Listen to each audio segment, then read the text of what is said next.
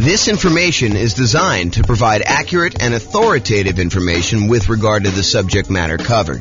It is offered with the understanding that the presenters are not engaged in rendering legal, accounting, or other professional services. If legal advice or other expert advice is required, the services of a competent professional should be sought. Welcome to the Surprise Real Estate Investing and Real Estate Financial Planning Podcast. Learn all about investing in real estate in Surprise, Arizona, with a combination of real estate financial planning and modeling with numbers specific to Surprise, plus syndicated, more generalized recordings of live and pre-recorded real estate investing classes. Not all of them specific to Surprise. Be sure to stay tuned after the podcast for a message from our sponsors. All right. Good morning and welcome, everyone. I am James Orr, and today we're going to do a special mini class. Today we're going to talk about down payments for various loan programs for real estate investors. And so we're not going to cover like a wide range of financing. I've done 2-hour, 4-hour classes before on all the different things about financing and how they all work. But today we're really going to focus in on just the down payment part of it. And there's a lot more to know, and there's a lot more we're going to cover in future classes. However, today is just about down payments. So let's jump right in. So before I get too deep into the down payments, I want to tell you that these programs change over time. It wasn't that long ago that we used to have a 1% down conventional loan program that a lot of nomads or house hackers would use for stuff, but that has since gone away. And by the time you listen to this, because recordings kind of are a snapshot in time, and in the future, you may run into something that's completely different, you should always check with your lender to see what the latest options are available to you. So I'm going to cover what it is as of today, and this is March 10th of 2023, but realize this is a really good overview of the different kind of loan programs and what the down payments are. However, you should always check with your lender to find out what the latest stuff is and to make sure that the ones we're telling you about are still available in their current form, and find out what else is available, what has changed since this date. So make sure you check with the lender to find out what the loan program is, and that'll help you a lot. Okay. So a lot of what I'm going to be covering here on the next slides, one slide is going to go over all the different down payments, but a lot of what I'm going to cover on the next slide, we're talking about the minimum down payment you could use if you wanted to get that loan program. So we'll talk about, FHA being a 3.5% down loan program. However, you could decide, and in many cases, you should decide, because it will be advantageous to you to put more down when you get certain loan programs. And we're going to do an entire class on this idea in the future, and I'll show you how the returns change and the characteristics of risk change based on how much you put down on a particular loan. But today, for the sake of this particular class, we are focused only in on the down payment, and specifically the minimum down payment you could put down in order to get these particular loan programs. Okay, this is it. This is the whole thing, okay? So these are the different down payment programs, different loan programs, and the different down payments that they require. And I broke them into kind of like two major categories. I call one category the owner-occupant category, and the other one the non-owner-occupant category. And you might be thinking to yourself, James, I thought the name of this class was something like real estate investor with down payments for various loan programs for real estate investors. So why are you even talking about owner-occupant loans? Well, the reason I'm talking about owner-occupant loans is there are strategies that a lot of real estate investors use where they get owner-occupant loans. They opt to move into the property as part of their real estate investing strategy. So, for example, some people want to do house hacking.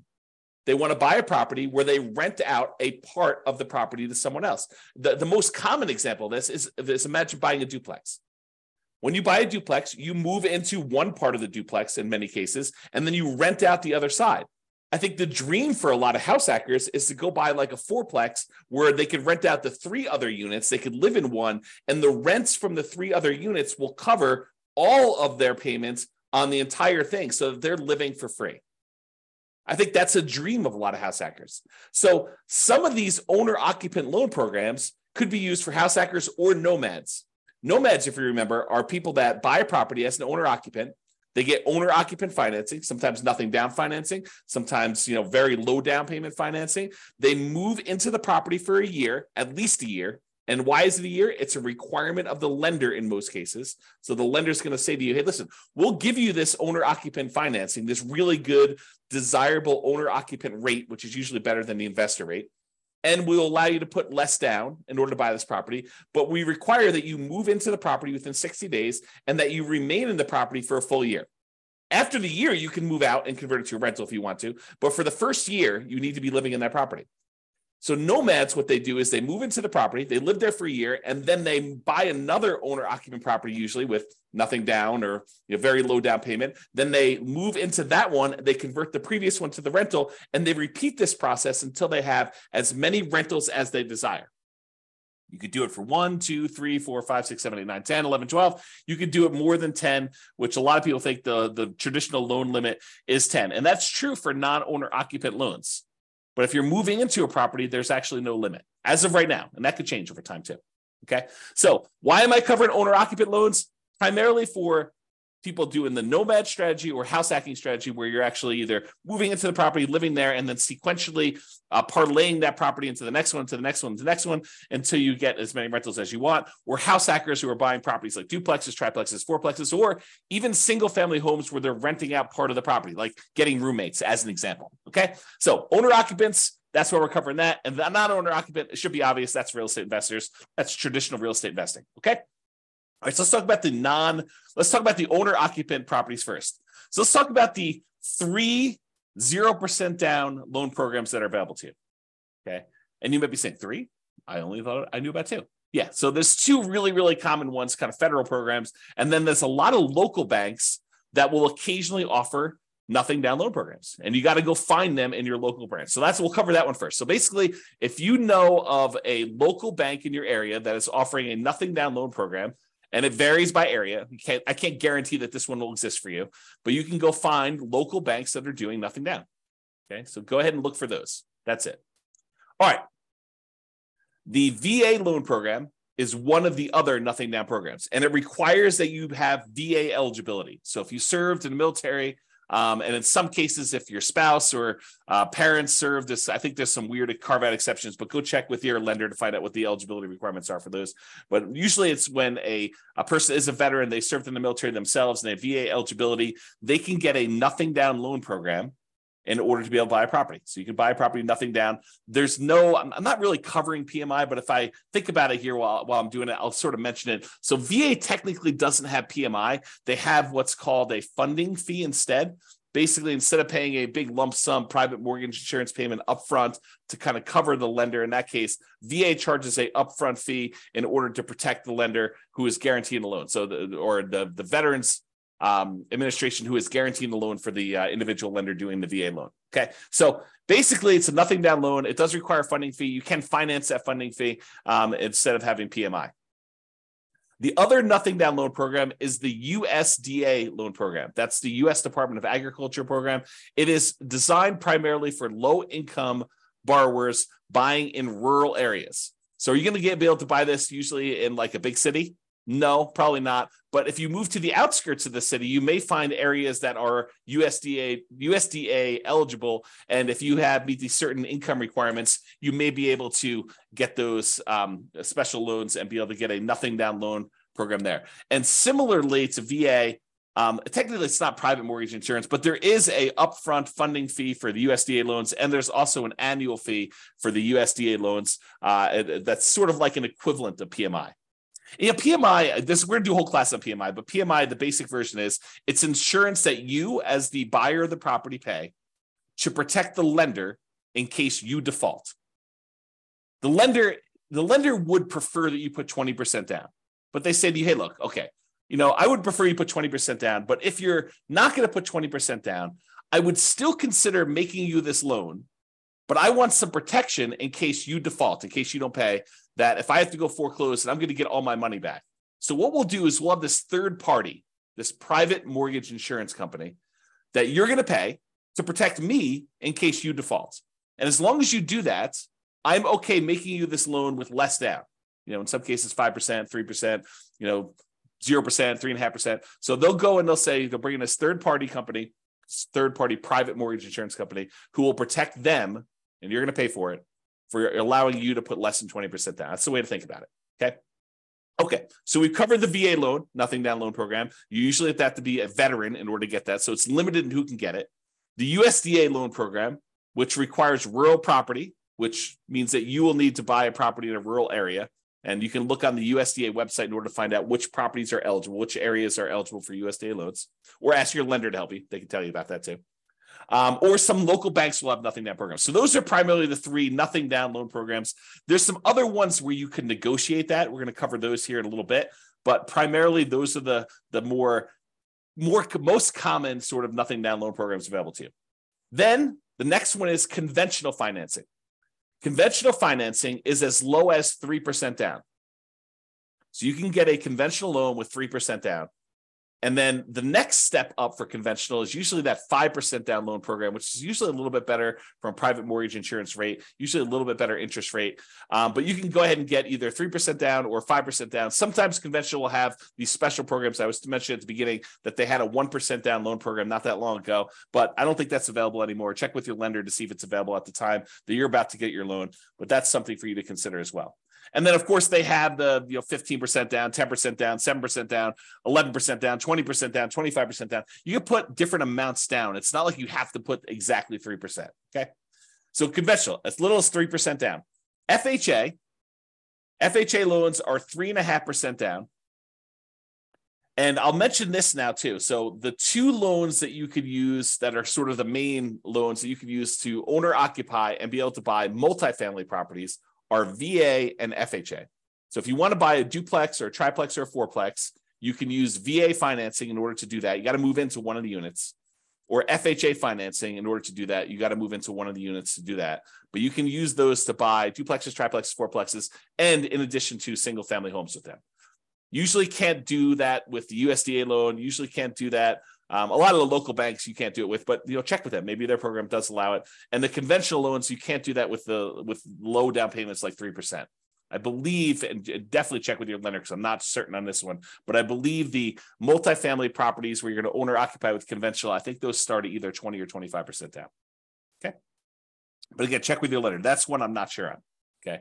All right. So we've covered VA, USDA, and your local bank being the nothing down programs. Conventional 3%, 5% are the two most common low down versions of that particular loan program. FHA is 3.5% down. And then we've got two that I'll kind of group together: private loans and creative financing.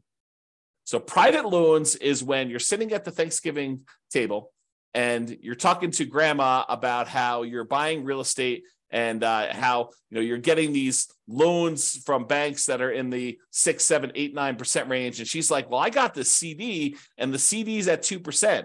Man, I wish I could earn more than 2%. And you say, well, grandma, how about we kind of work together here? You've got $400,000 in your CD. I want to buy a property that's going to need a $400,000 loan, and I'm looking to pay 7%. How about I pay you 4.5%? We'll kind of split the difference somewhere in there, and that would be better for you, and it'd be better for me. Grandma's like, that sounds great. So private loans are individuals who are not in the business of loaning money, and you go and negotiate terms for them loaning you money. It's talking to someone like grandma. So there's a misnomer out there about people going out there and seeking, private funding or something like that. If you're looking for private funding and someone offers that, that's like a service that they offer, that's a hard money loan, right? They're a hard money lender. Okay? They're not really doing private loans. That's sort of like an individual who's not usually in the business. That's how I differentiate them in my head. Some other people may have different definitions, but that's how I differentiate them. A private loan is someone that you go to that you're asking to make a loan who's not typically in the business of loaning money. If you're going to someone who's in the business of loaning you money, that's a hard money lender, okay, which we'll cover when we talk about non-owner occupant. So private loans, the amount of down payment you negotiate with grandma is wide open. Grandma may say, I'm okay with nothing down. Grandma may say, I want 10% down. Grandma may say, I want 50% down. And then you got to decide if you're willing to play with grandma's terms. So you got to understand that the terms of these private loans is completely negotiable. They're not written down anywhere because you're talking to an individual who's not in the business of making loans, and you're actually the buyer in this particular situation, and you're coming with a meeting of the minds and trying to figure out what is acceptable to them, what's acceptable to you, what works, what's fair.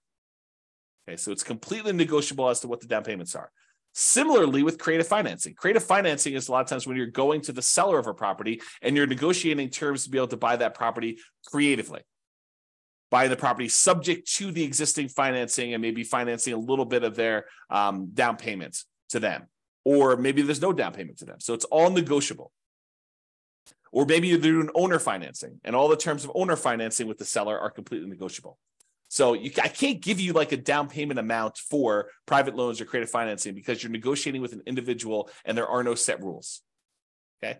All right. So those are all the owner occupant financing type of options. Like 3, basically nothing down, VA, USDA, and your local bank. There's conventional 3%, 5% is probably a little bit more common. FHA 3.5% down, private loans and creative financing. Now let's talk about the non-owner occupant investor loans, which is probably what you're more familiar with. I'll start with conventional. There are, as of right now, 15% down conventional non-owner occupant loans. You could buy an investment property with 15% down. Now you're going to have a slightly higher rate. And you're going to have private mortgage insurance because you're putting less than 20% down on usually on those loans. Okay. Or you could bump up to 20% down and you can have no PMI.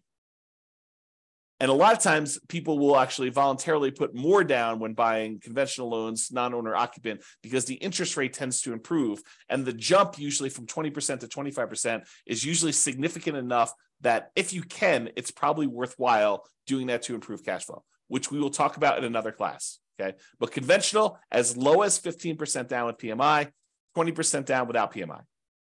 Hard money loans, we talked a little bit about that. We talked about private loans. Hard money loans are for people in the business of loaning money. They typically are short-term commercial loans. Think a loan for someone doing a fix and flip, and that's probably the most common version. They want to go buy a property that they're buying at significantly below market because it needs a lot of work. They're going to a hard money lender, and the hard money lender says, okay, I'll loan you 70% of the after repaired value of the property. And I will loan you that for 6 months so that you can get the property, purchase it, rehab it, and then refinance it or sell it and get out of that loan. And these can be nothing down. You know, a lot of these lenders for hard money loans will say, look, I will allow you to buy a property and, you don't have to have any money in the deal as long as the deal is good enough. If the deal is sort of like marginal, they may say, look, I want 10% down or 5% down or 20% down. It's negotiable too. But again, these are all over the place. There's a lot of range in what they are, but they can be nothing down. And then commercial loans. Commercial loans are usually for purchases where you have 5 units or more. The financing changes from 1 unit, single family homes, condos, townhomes, those types of things, all the way up to 4 units, duplexes, triplexes, and fourplexes. After that, the financing changes considerably to these commercial loan products. A lot of the commercial loan products, not all of them, but the majority of them are not fully amortized loans, and they are not 30-year fixed rate financing. A lot of them have balloons or interest rate adjustments in them. Okay. And most of these commercial loans are 20% down. All right.